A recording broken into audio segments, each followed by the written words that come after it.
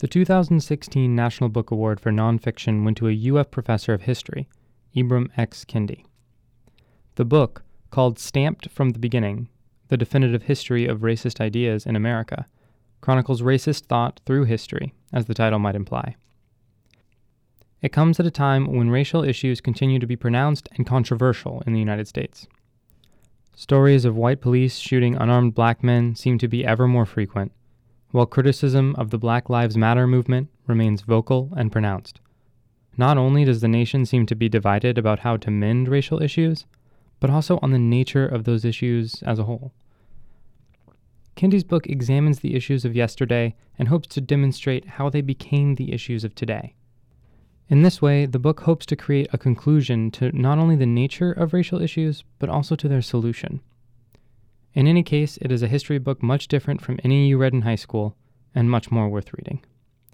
The book takes its name from a quote made by U.S. Senator Jefferson Davis, before he would go on to become the President of the Confederate States of America. In a speech, Davis called the black race stamped from the beginning, referring to a natural inferiority that predisposed African people to servitude. The book begins at the cornerstone of Western thought in the philosophy of Aristotle, and takes the reader through to the present, showing the evolution and impact of racism. I got the chance to sit down with Kendi and speak with him about his book. Ibram X. Kendi. I'm a historian at the University of Florida. So the foreword of your book cited the shooting of Trayvon Martin as what prompted you to write the book. Why was this the response you felt was necessary? And so I actually was already sort of thinking about writing the book, and I'd already sort of began research on the book. But I think that shooting and the shootings that sort of continue to follow, I think inspired me to write the book because, of course, those shootings generated huge debates, racial debates in our country. And I began to start seeing that these racial debates that we're having are actually quite old. You know, we've been having similar debates about race for a very long time. And so I thought people seeing that long history would give them better clarity for understanding what's happening now.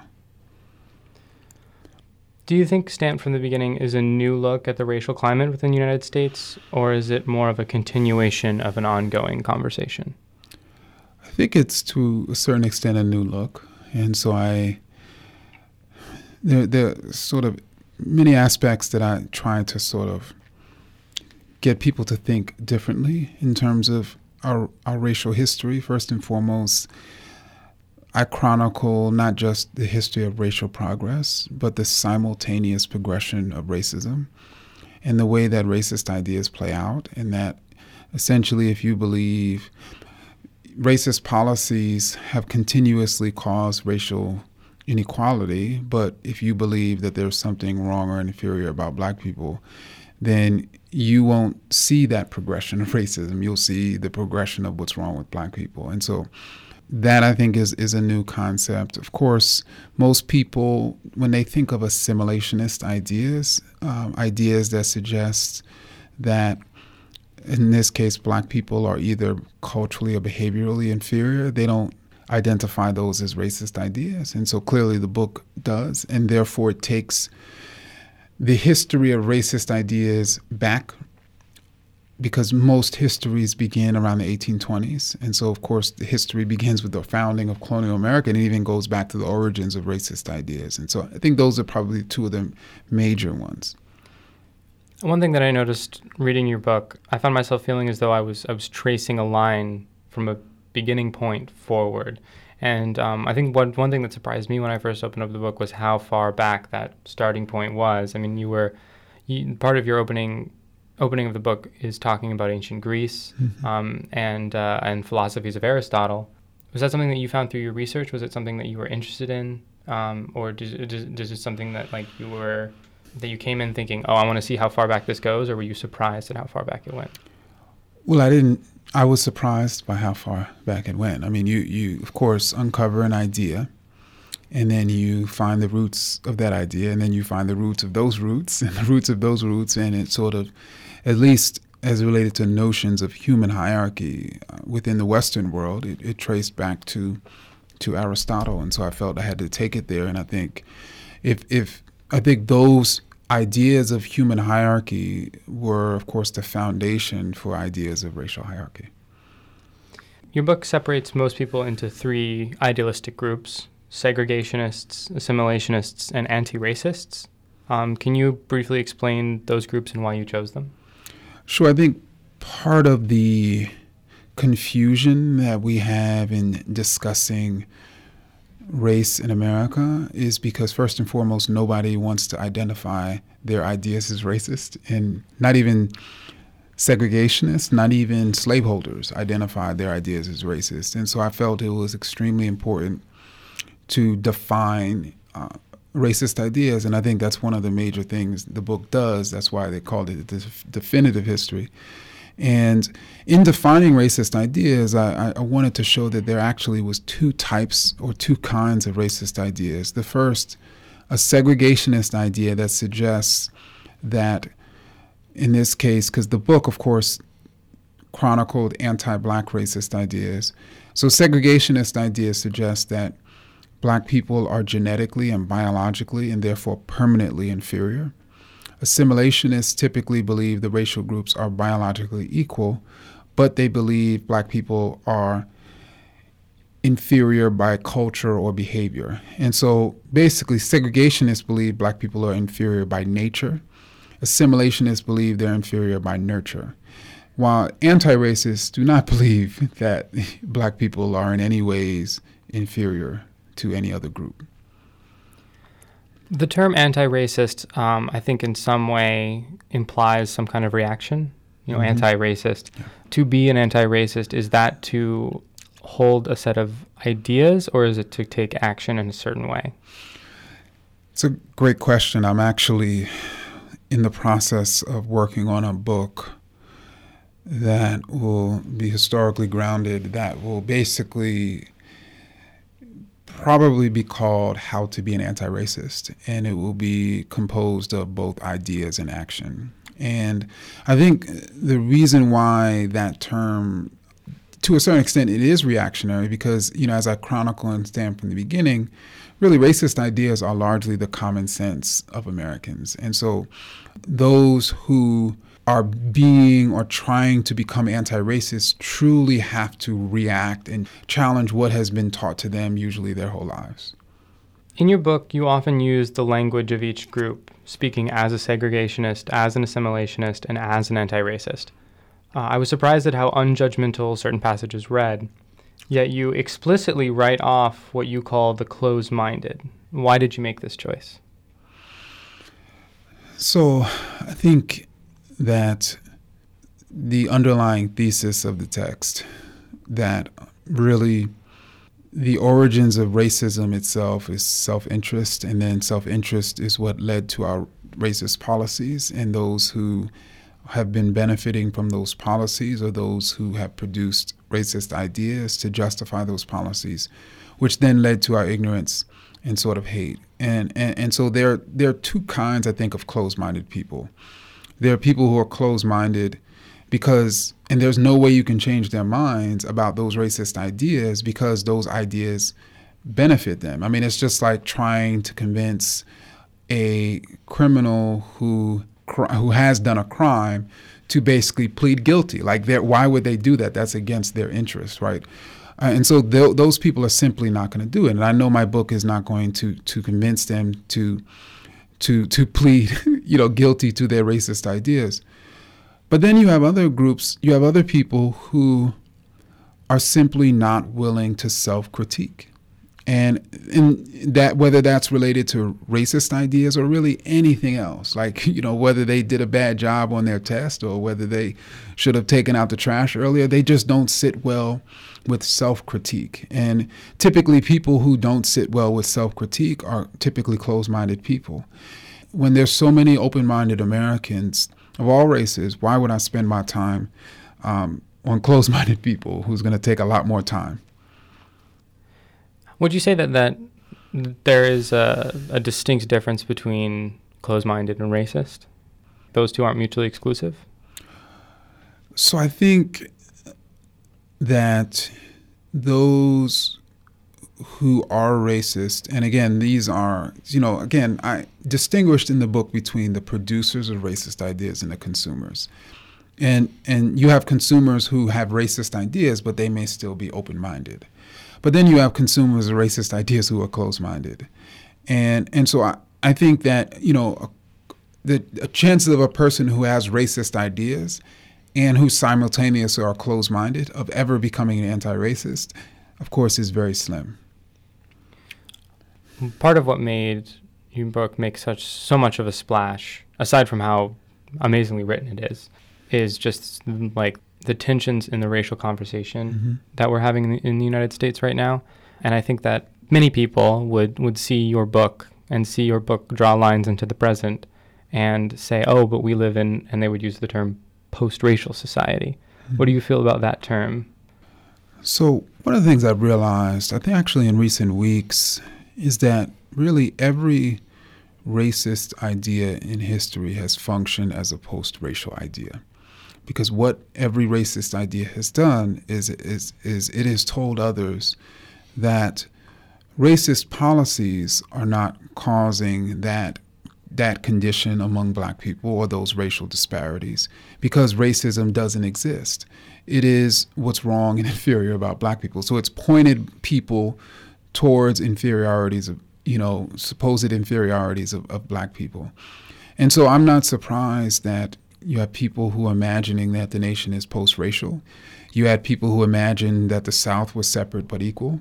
You had people who imagined that slaveholders treated their slaves like their children in a humane way. I mean, this is propaganda, and people have been making this type of propaganda for a very long time. Do you think that that's possible, or even like a post-racial society? Is that possible, or even something that we want?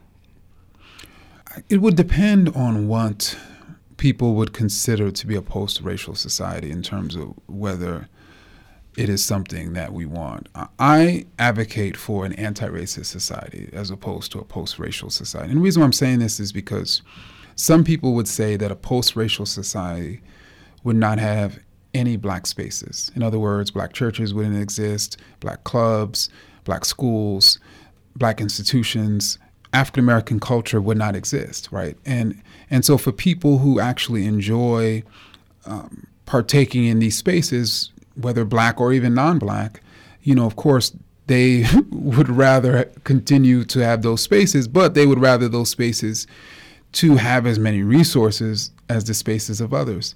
But then you have other people who don't value those spaces and who like to get rid of those spaces, and they imagine a post-racial America would have that.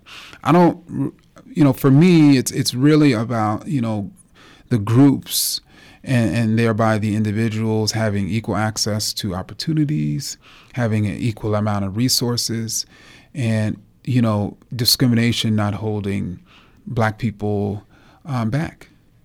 Again, that is something that, as we are coming into the present, a lot of the conversations that we have are about valuing black spaces and valuing those kinds of things.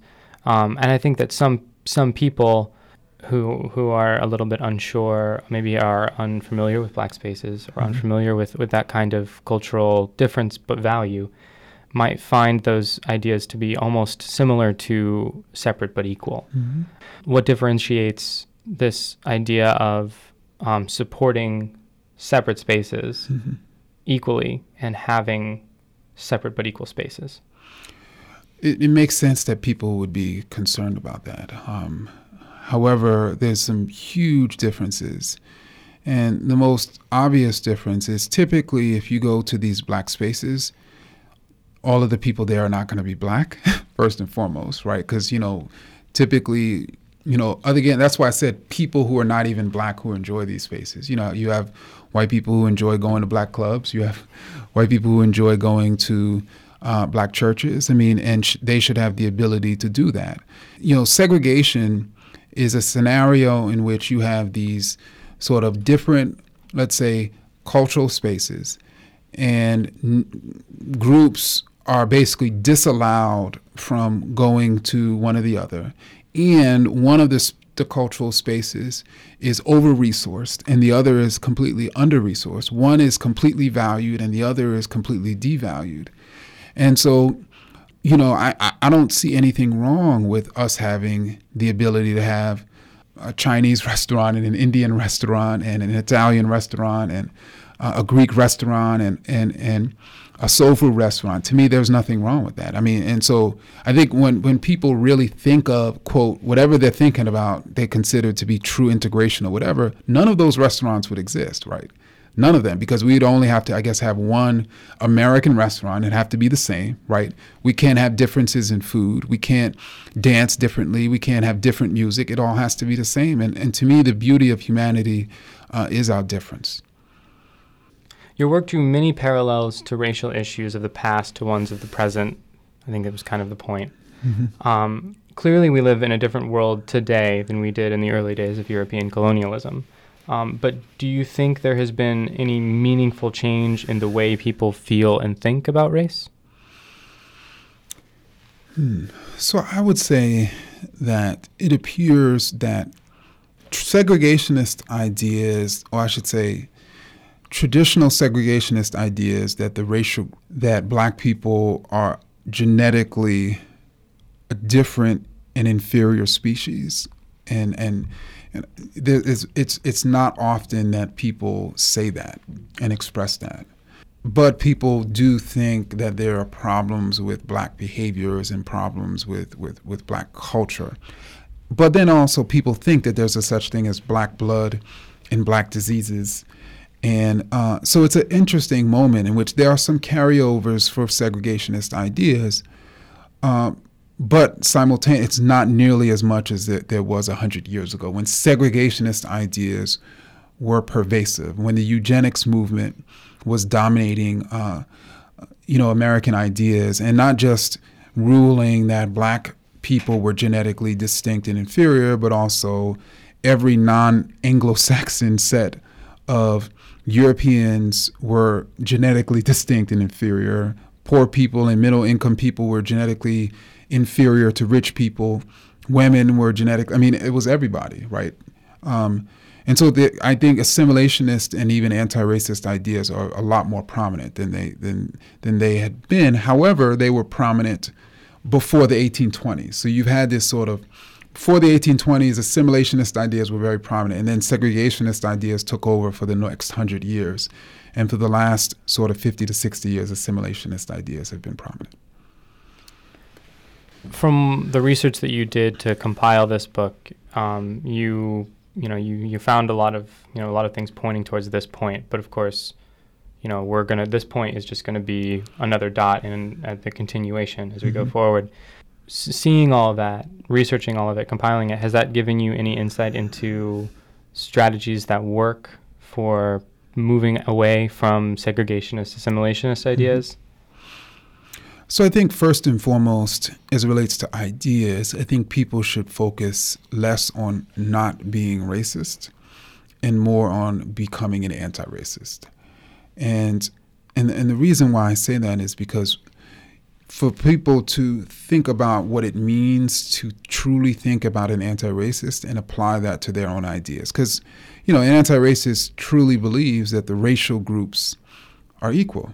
And therefore, if there are disparities and inequities, it must be the result of discrimination. It's a very simple idea, but then when we start trying to apply it to many of our ideas, it becomes a lot more complex and difficult. So I encourage people to focus on becoming an anti-racist.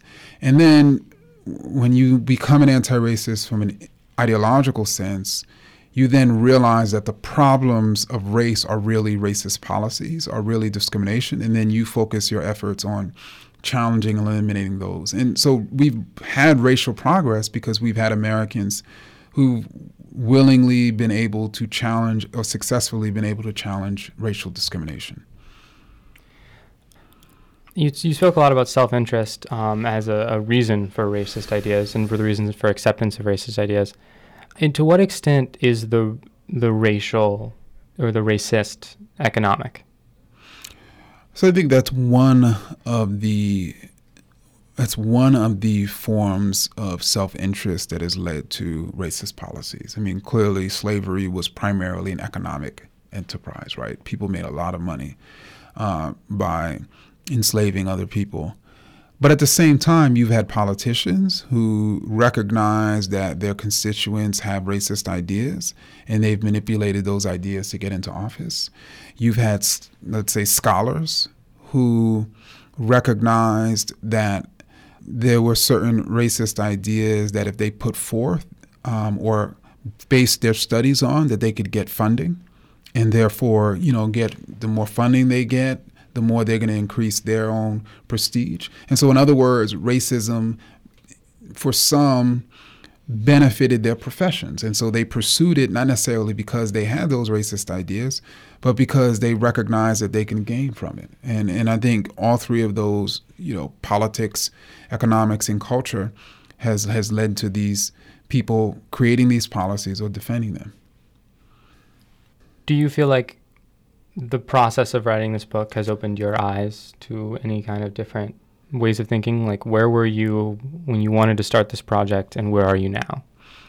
So I think before I started this project, I did not have a clear-cut definition of a racist idea in my mind, which then allowed me to not recognize the ways in which I had consumed or expressed racist ideas. And so once I sort of basically marked down that definition, I had to interrogate my own ideas and before I could interrogate anyone else's. And so, many people have talked about the way that the book has changed them, but before the book could change anybody, it actually changed me. Kendi's book provides a much broader perspective on racism. Even though most of the book chronicles the past, I believe what it does best is give its reader a direction for the future. History often focuses on what was done wrong and the work and sacrifice people undertook to right those wrongs. But Kendi's ideas focus not on what was done wrong, but what has been done right. Maybe focusing on doing good rather than simply not doing bad is a more effective way to work through the issues with which we are faced. I encourage everyone to read this book, as it is, if nothing else, a fascinating and engaging perspective on our collective past. The book is Stamped from the Beginning: The Definitive History of Racist Ideas in America by Ibram X. Kendi. Luke Sullivan, WUFT.